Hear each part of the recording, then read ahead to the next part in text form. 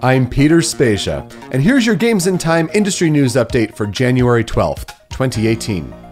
Rumors of a Nintendo Direct arriving on January 11th turned out to be spot on despite some masterful teasing from Nintendo, as a Direct Mini suddenly aired without prior advertising. Key announcements of early 2018 Switch titles included The World Ends With You Final Remix, an HD remake of the 2008 DS game with added control schemes and an epilogue, coming 2018. Ports of Donkey Kong Country Tropical Freeze, coming May 4th, and Hyrule Warriors Definitive Edition, coming spring 2018, which continues the export of Wii U's impressive library onto a more popular portable system. Mario Tennis Aces, which hopes to turn the franchise around by adding a story mode, coming spring 2018. Kirby Star Allies, originally announced at E3 2017, will be available on March 16th. And Dark Souls Remastered is coming to Nintendo Switch on May 25th, 2018. The remaster will also be available on other platforms on the same day, but portable Dark Souls is a big win for Nintendo fans. Other ports, indie game release dates, and DLC announcements were made during the Direct, so make sure to tune in to the 15-minute presentation for the full story. Nintendo has reported that the Switch is now the fastest-selling console in the United States of all time. The previous record for this 10-month post-launch stateside mark was 4 million units for the Nintendo Wii. However, Switch has surpassed that with 4.8 million units in the same time frame. This only underlies Switch's tremendous year-one success, as the hybrid console surpassed Nintendo's goal of 10 million worldwide fiscal year sales within 9 months. In fact, over in Japan, Switch has already surpassed Wii U's 3.3 million lifetime sales.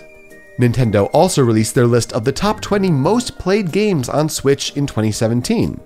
While the top 5 isn't entirely surprising, with The Legend of Zelda Breath of the Wild, Super Mario Odyssey, Mario Kart 8 Deluxe, Splatoon 2, and Minecraft, third parties and new IP stand out, with Stardew Valley at 6, Mario + Rabbids Kingdom Battle at 7, and ARMS at 8.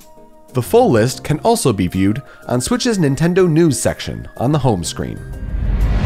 Over at CES in Las Vegas, HTC announced several updates to their Vive room-scale virtual reality platform.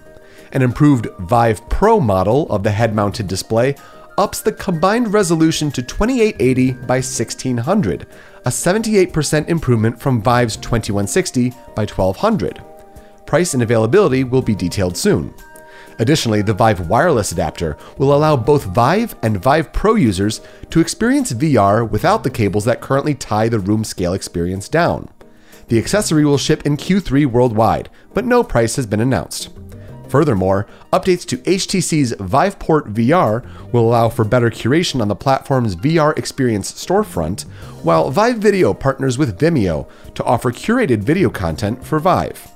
These software updates are available now.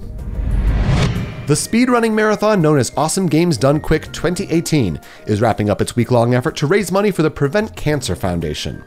The best speedrunners in the world are showing off their talents over at twitch.tv/gamesdonequick until the end of Saturday, January 13th, with The Legend of Zelda Breath of the Wild as the marathon's final game.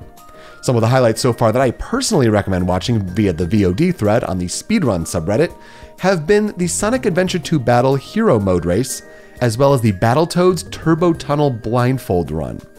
AGDQ 2018 hopes to beat last year's donation total of $2.22 million. Let's wrap up with some quick headlines.